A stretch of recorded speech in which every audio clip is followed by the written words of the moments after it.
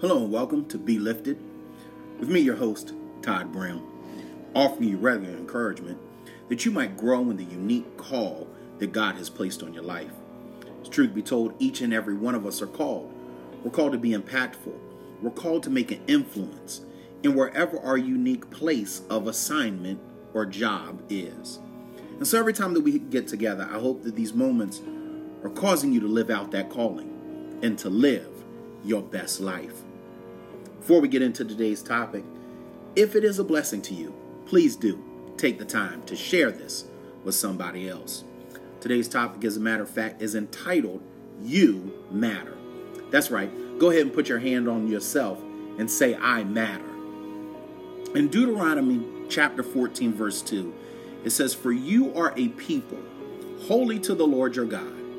Out of all the peoples on the face of the earth, the Lord has chosen you to be his treasured possession.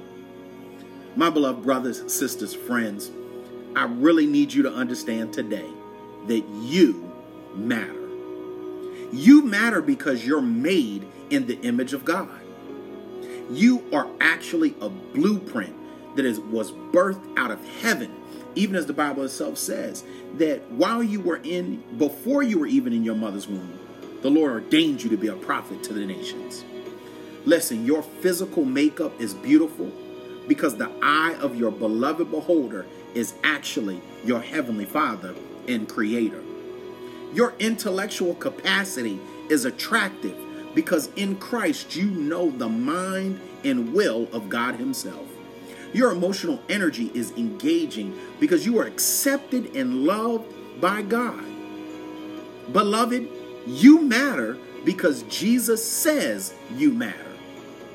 You matter because you are chosen by the Lord. You are his treasured possession. In other words, you have high value. Jesus wants you to be with him like a coach who recruits an athlete.